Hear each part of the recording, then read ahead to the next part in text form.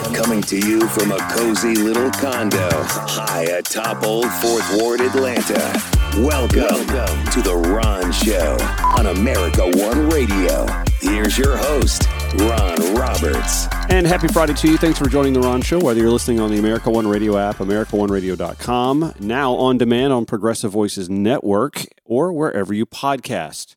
So I'm going to be honest with you. I've said this a couple times before. It's not easy to sometimes sit there and watch how the sausage is made. And by that I mean to literally sit in General Assembly sessions, subcommittee hearings, et cetera, and so on, and watch how lawmakers go back and forth, bantering, debating, nuancing language to see how a bill becomes a law. And one of the heroes that sits in a lot of these open floor sessions and subcommittee hearings is Marisa Pyle, who is an organizer, registered lobbyist, and formerly with Fair Fight Action. Marisa Pyle joining us this morning. Thank you so much. I appreciate you getting up early and having a talk with us today.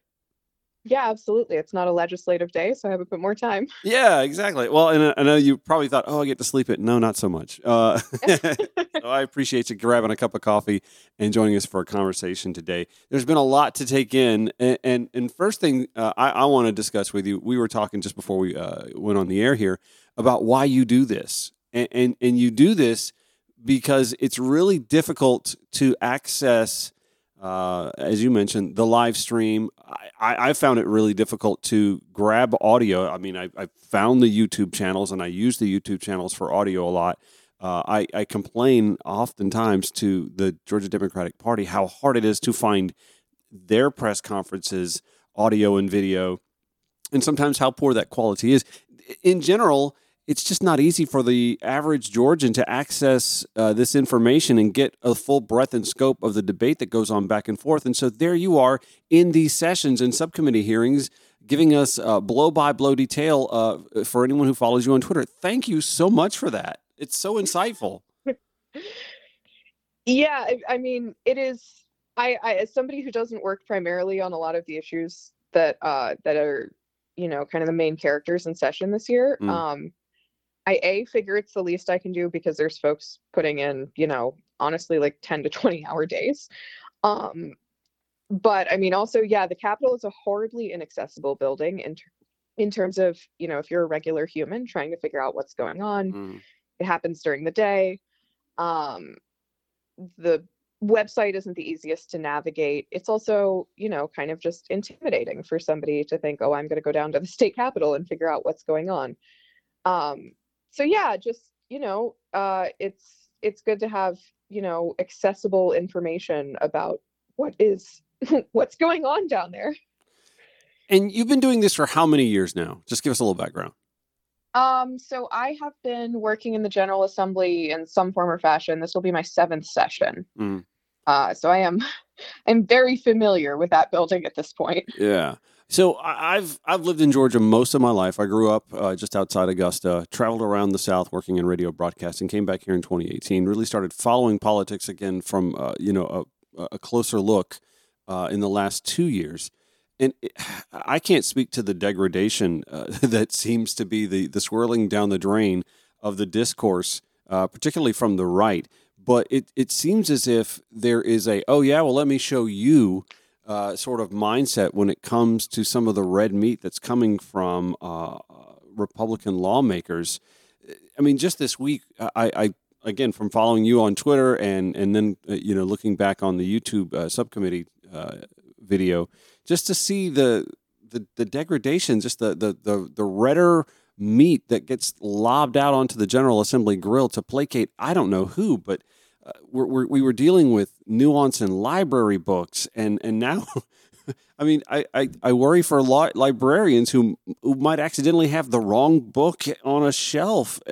Speak to some of this over the course of your 7 years having covered the General Assembly. Yeah, the way I think about the General Assembly is every year there's kind of like a main character issue. Your job and your hope as a lobbyist is that yours is never that one, because it's just going to suck. I will say, I don't know necessarily if this is hopeful or pessimistic. I don't necessarily think that it has gotten substantively worse. Okay. I think the issues change, and they always have.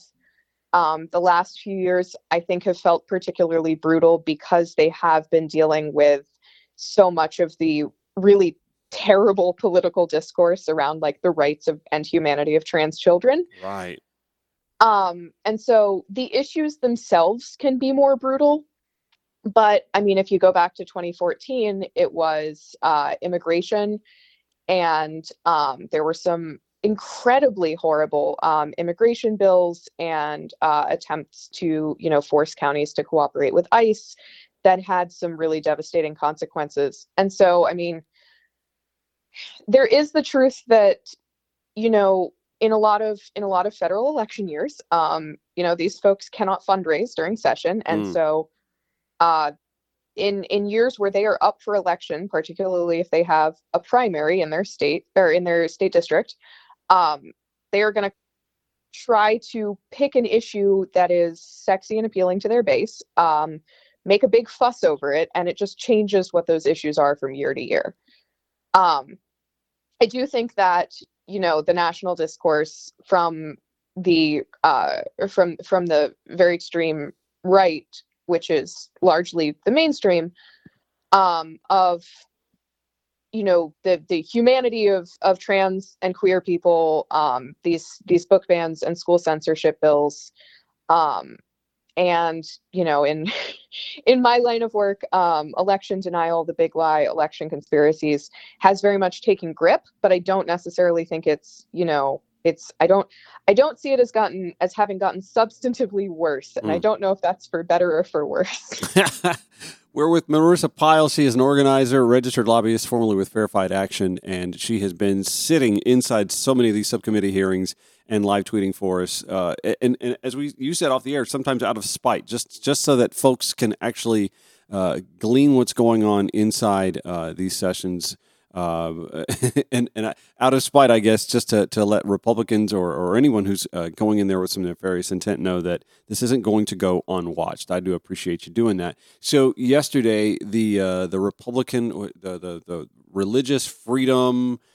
Give us the latest incarnation of this religious. I feel like we've had one of these bills come to the floor for the last 3 years. What? I'm trying to understand what freedom doesn't exist for religion already that we keep trying to legislate this into existence. Yeah, this is a blast from the past.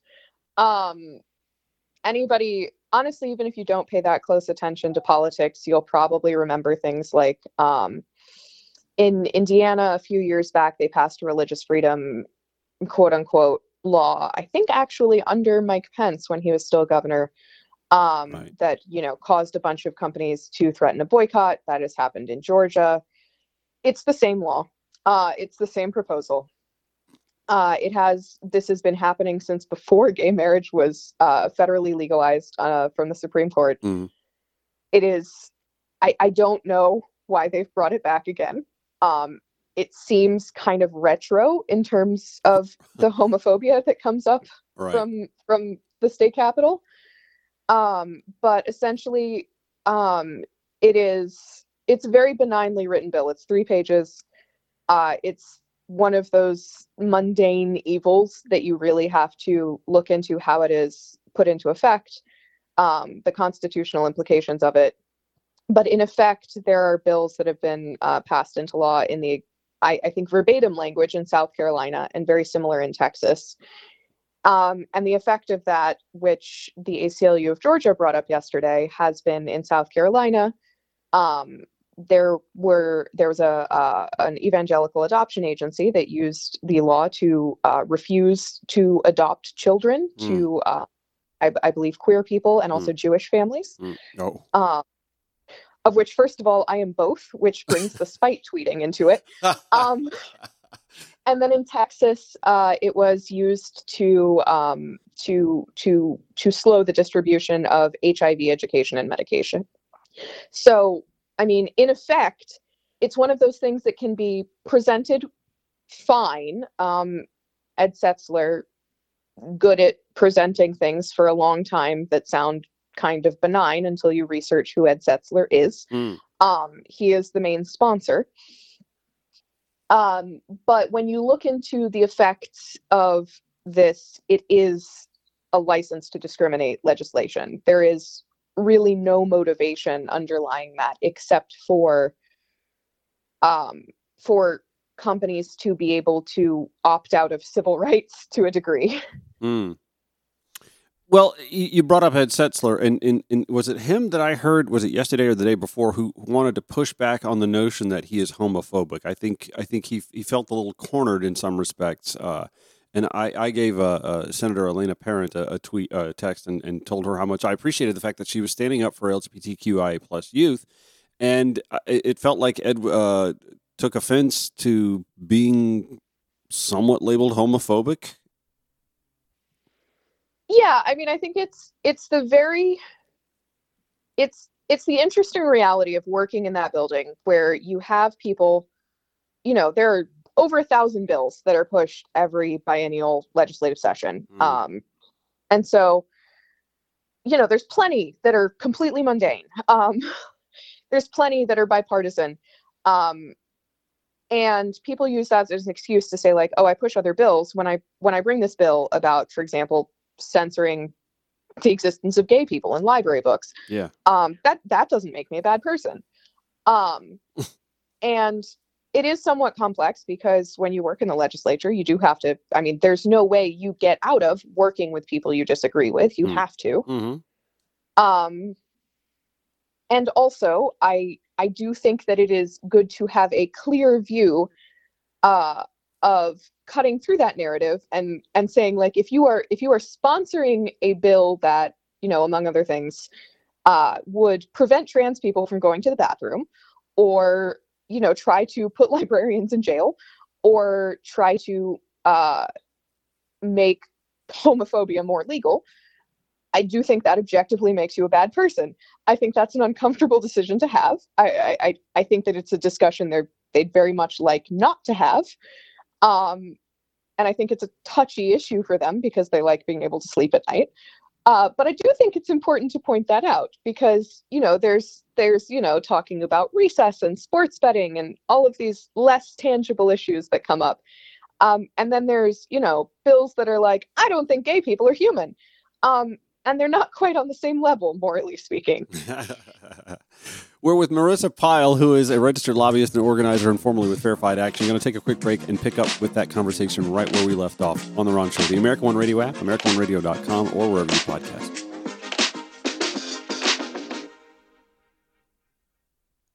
Thank you for listening. We're with Marisa Pyle, organizer, registered lobbyist, formerly with Fair Fight Action. And we were sitting here talking about some of the pseudo or overt homophobic legislation that is making its way through both the House and the Senate in the Georgia General Assembly this session. There was actually a robust discussion a couple of days ago in the Education and Youth Subcommittee that you bore witness to about even just the inclusion of the word homosexuality amongst a list of sex acts when it comes to what books can and can't be included in school libraries. We just saw a school teacher who has gone through the rigors of trying to keep her job in Cobb County at an elementary school, lose her job, and fought it all the way to the Georgia Supreme Court. They adjudicated this week that they were right to fire her over a book that actually doesn't even mention homosexuality or sex acts, because of course she taught fifth grade, and why would she bring a book like that into the curriculum? But speak to that back and forth about just the inclusion of the word homosexuality. And by the way, you're talking to a gay male yourself, and I know you mentioned yourself, being LGBTQIA plus as well, and how offensive that is just to list the word as amongst a list of sex acts. Yeah, it is this idea that we've seen, honestly, for 3 years plus running, of the idea that somehow people who are not cis and straight, their existence is somehow explicit. We've seen that with the rise of, the school censorship and library censorship bills, curriculum censorship, and now with these library bills that have come up again. This bill was actually the bill that was talked about this week, SB 154, was brought up last session and actually was too extreme because they were like, we don't think we should throw librarians in jail. That goes a bit too far. And so they didn't act on it. But they have decided that it's fine for this year. But I mean, what it essentially does, and what a series of people were, all straight men, pretending that it did not do, and trying to emphatically say that it did not do, is it defines homosexuality in general as sexually explicit content. Right. And exactly what we've seen is, things like in Cobb County, and shout out to the Southern Poverty Law Center, who has filed suit on behalf of that teacher, to challenge that law, because what it comes down to is people who have an interest in maintaining the white, cis, straight system of power, of social currency, and of social control, trying to essentially censor other people out of existence and marginalize them to a degree that we have seen really horrifically this week in Oklahoma is deadly.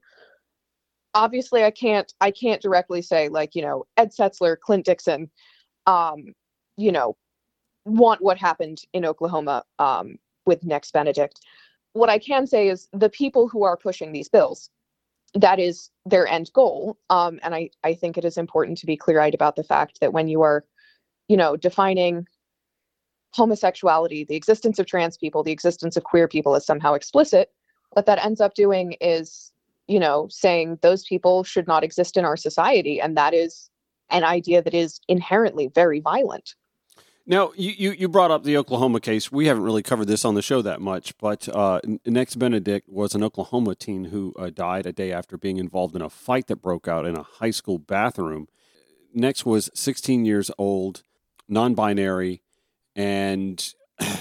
Yeah, I mean, it's difficult to say exactly what happened at this juncture, but the details we do know are horrifying, of a 16-year-old non-binary teenager was involved in a fight where, according to their parent, their head was beaten against the floor, and the next day they died in the hospital. Right. And the school did not call an ambulance, and it is in a state where the Secretary of Education has said that trans people are a threat to, children, and appointed Chaya Rachik from Ad-Libs of TikTok to the education board in the state. And so, I mean, I think it's a very clear case of, no matter what happened in terms of direct acts, this kind of ideology that is being pushed in Oklahoma very directly, but,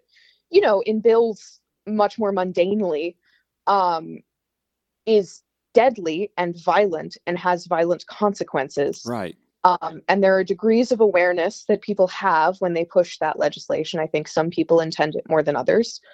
But the end result is that legislation that defines social groups or members of, or just people, as unacceptable and dangerous and harmful to children, what that ends up doing is it is violent.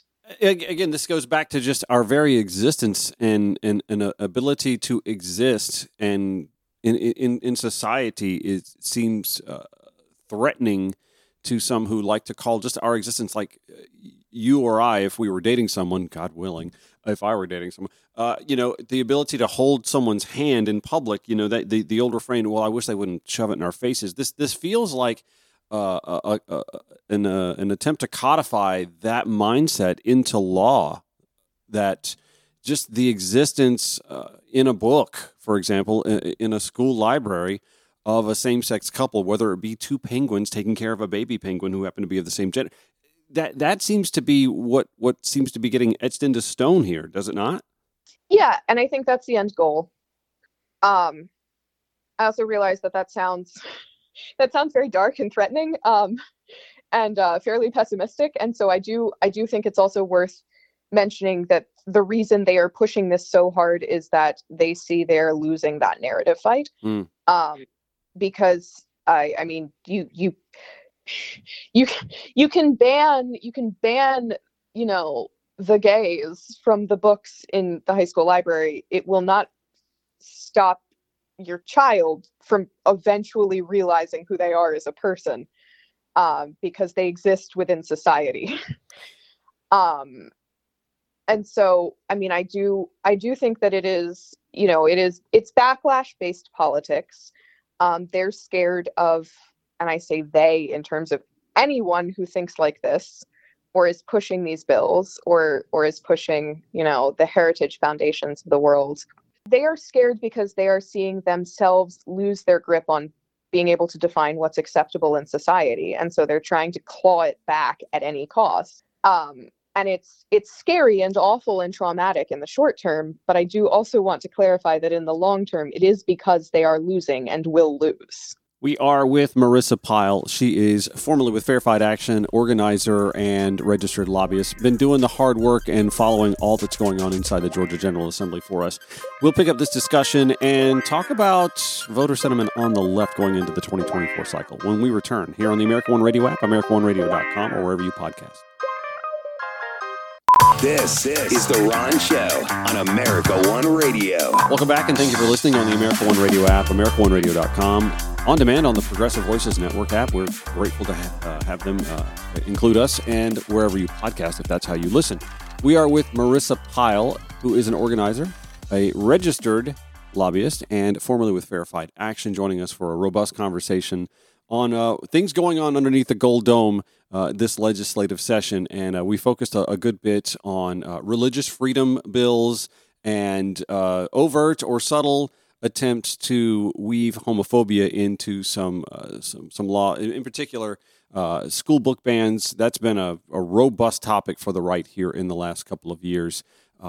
You hear inferences of grooming in a lot of legislation, and that's to me is the most troubling part, Marisa. That there is this push, particularly from the conservative right, to be ginning up fear of grooming. Again, just being in existence near young people seems to be an affront to them and an effort to groom kids on our part to become LGBTQI plus. Something I would tell anyone, listen, this ain't for the faint of heart. I wouldn't wish this on kids.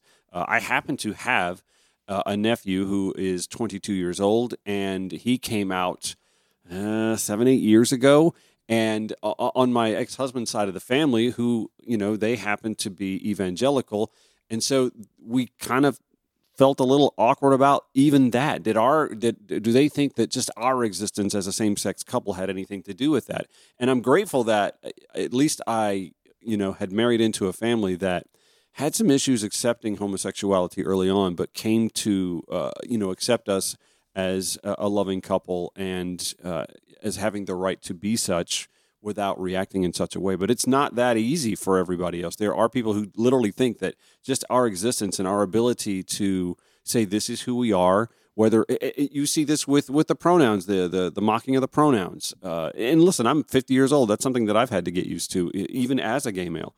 But speak to the grooming. You hear so much of that word, and it makes me bristle every time I hear a cis white male conservative politician bring it up, while they're not by the way, looking into their own corner where there seems to be a lot of grooming going on and actual acts of sexual assault or molestation or anything like that goes on inside their churches. Yeah. It's a fun new way to try to do homophobia. It's really exciting. I will say, I grew up in a very accepting family, but I grew up in rural North Georgia, which is I think the most conservative congressional district in the state. If any kind of sexuality was contagious, I would be straight. Right? It did not work. Yeah, I tried it for a couple of years myself. Some Oscar-winning performances didn't take. Yeah, it didn't stick. I mean, it's the same. It's the new iteration of, it's contagious. They're coming for your children. It is obviously more pervasive because and I think it's more dangerous because of the ways that that language is tied to pedophilia, and that gets back to the dog whistles to QAnon and that whole side of the movement. But I mean, I think it's same stuff, new label. Yeah. They've tried to trot out, a few groups that are astroturfed by the right wing of like, gays for transphobia. And it is reminiscent of the age-old Twitter meme of like, I never thought the leopards would eat my face, said the woman who voted for the leopards eating people's faces party. Of right. Like, they will come for you too. Yeah. What is it? Trees for chainsaws. Yes. Yeah. But I mean, I think that like that the language is very alarming. I think it's also, we're seeing it really contend with like the full internet, I think, for the first time. And, the abilities of internet mobs to really do a lot of harm. At the same time, I do think, especially in Georgia, there's a really incredible crew of folks pushing back. That is really nice. Like one of the things that is very good about being in the state capitol is you see all of these people trying to do appalling and terrible things, but you also see everybody who is trying to stop them. Right.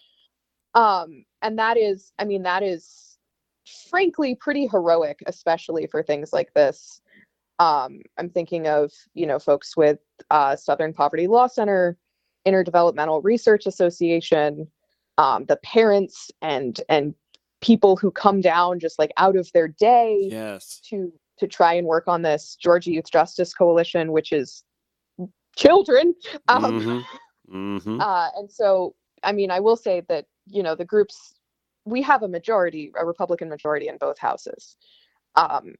The degree to which we are able to stop and mitigate any of this stuff when they should be able to just pass it completely is entirely due to those people, and it is heroic.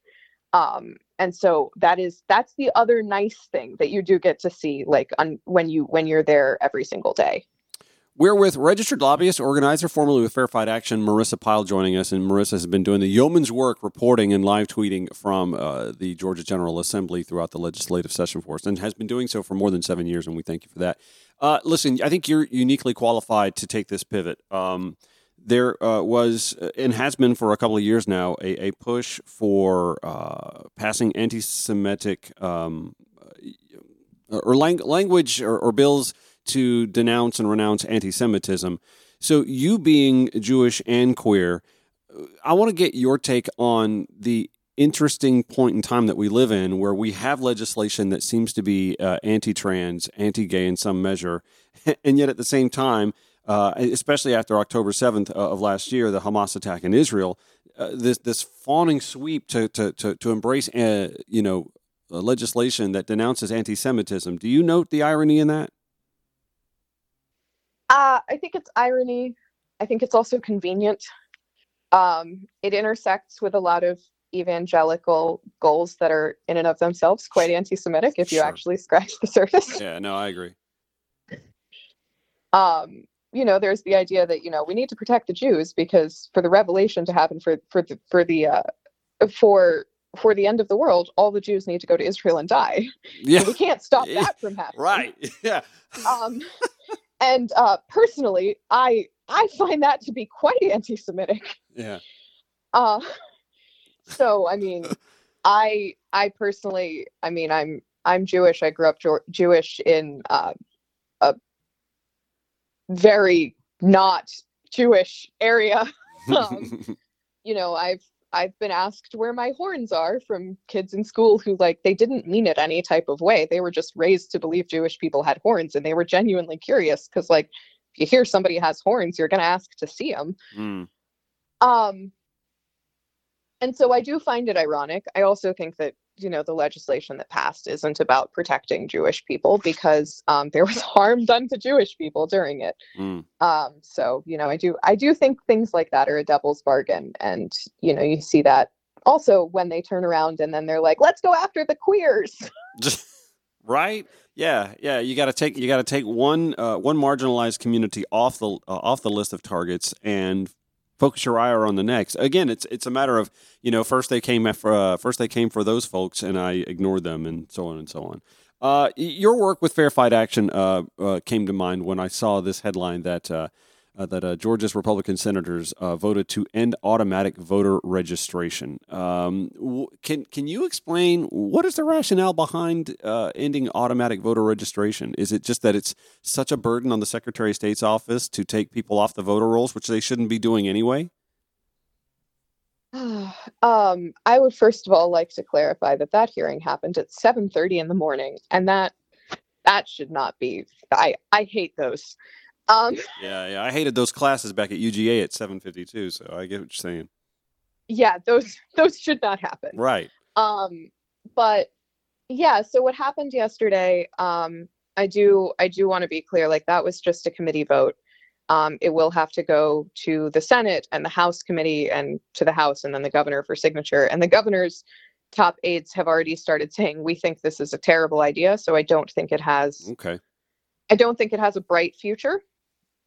But it is emblematic of the war within the Republican Party, of the people who are like, we do actually need Republicans to turn out and vote for us in order to win elections. And the people who have very much been radicalized into this big lie, election denial, election conspiracy strain of thought that we have seen permeate and to some degree grow since the 2020 election.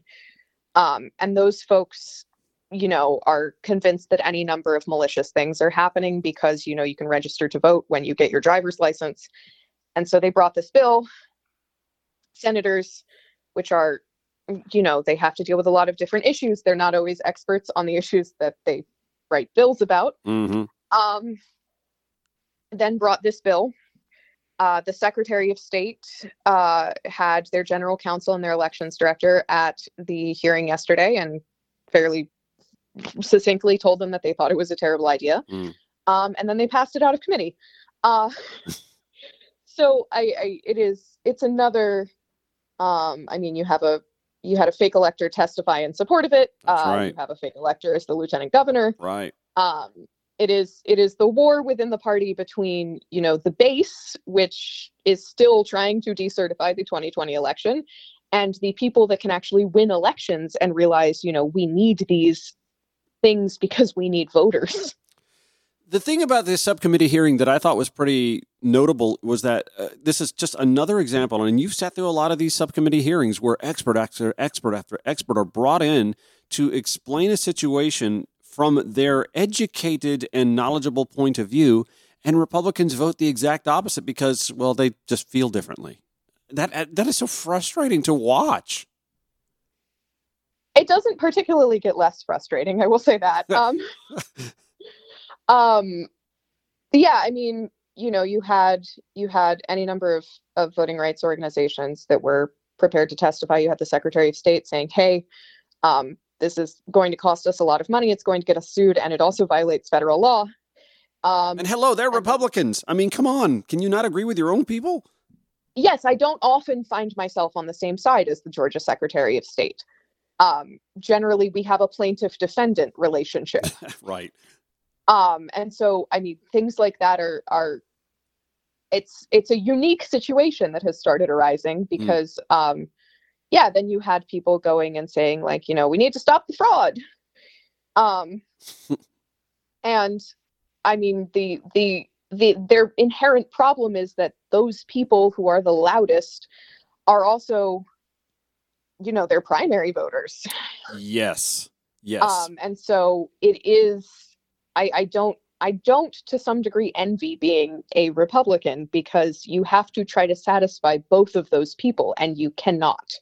Well, it's a self-perpetuating issue where they keep making their base angry with nonsense, and the base buys the nonsense and wants to push it a step further because they're even less educated on the issue than the politician that's trying to anger the base with the nonsense. It's why we have the existence of, I call Donald Trump the Godzilla of the GOP, because the toxic ooze that emanated down into the water that created Godzilla in the fiction is no different than what the GOP and their conservative media allies have been doing on talk radio and Fox News and now Newsmax and OANN for decades now, and Donald Trump just happened to be that one well-connected, wealthy or celebrity wealthy type, person who bought the same stuff the crazy uncle that shows up at Thanksgiving does, but he's actually got the connections to run for office.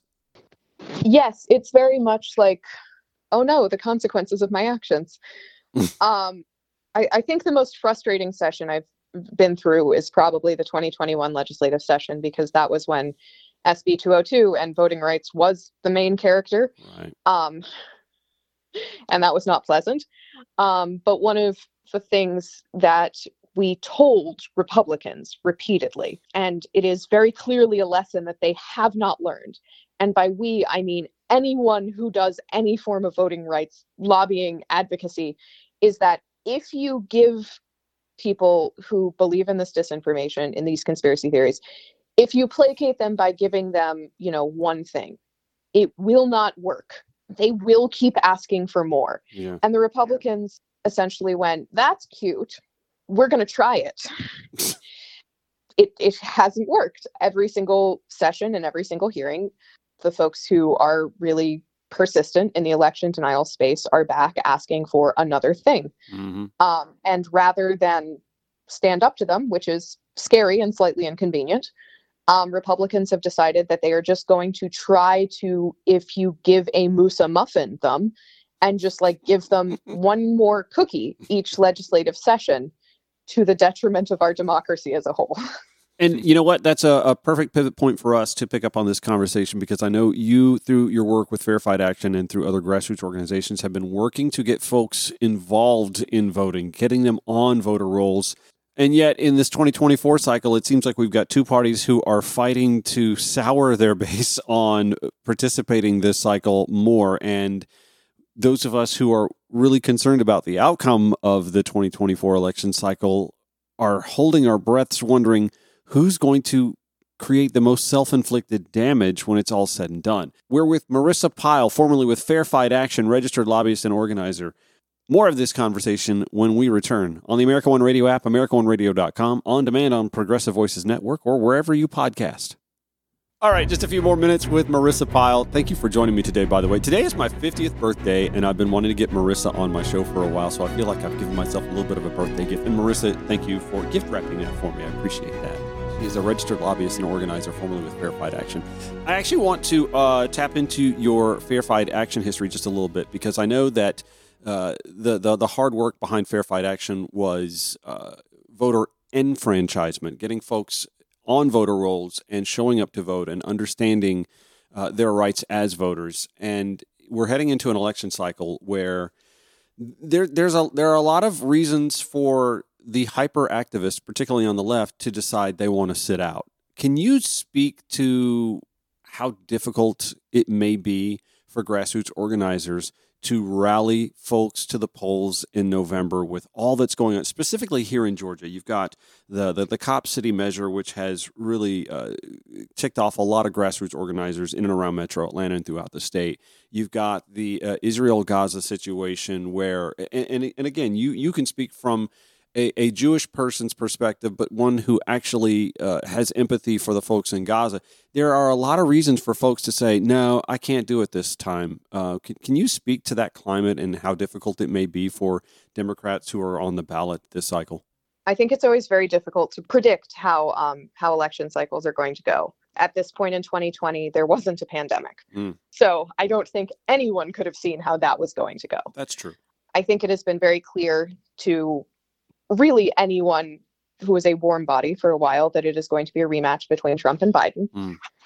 And I will say personally, separate from, any of my work with Verified Action or anything else, it has been very disheartening to essentially, in my view, see Biden do everything he can to lose his core voting base in advance of this election. Obviously, we're only 2 months in. So again, I'm not going to try to predict anything because I simply cannot do that. Right. But I will say that in Georgia specifically, I think it is always very important for politicians to remember that they do not win elections. And I think it is very easy as a politician to think that you win elections, that it's, just you, just your campaign. Yeah. And it is not. Yeah, extrapolate on that for me.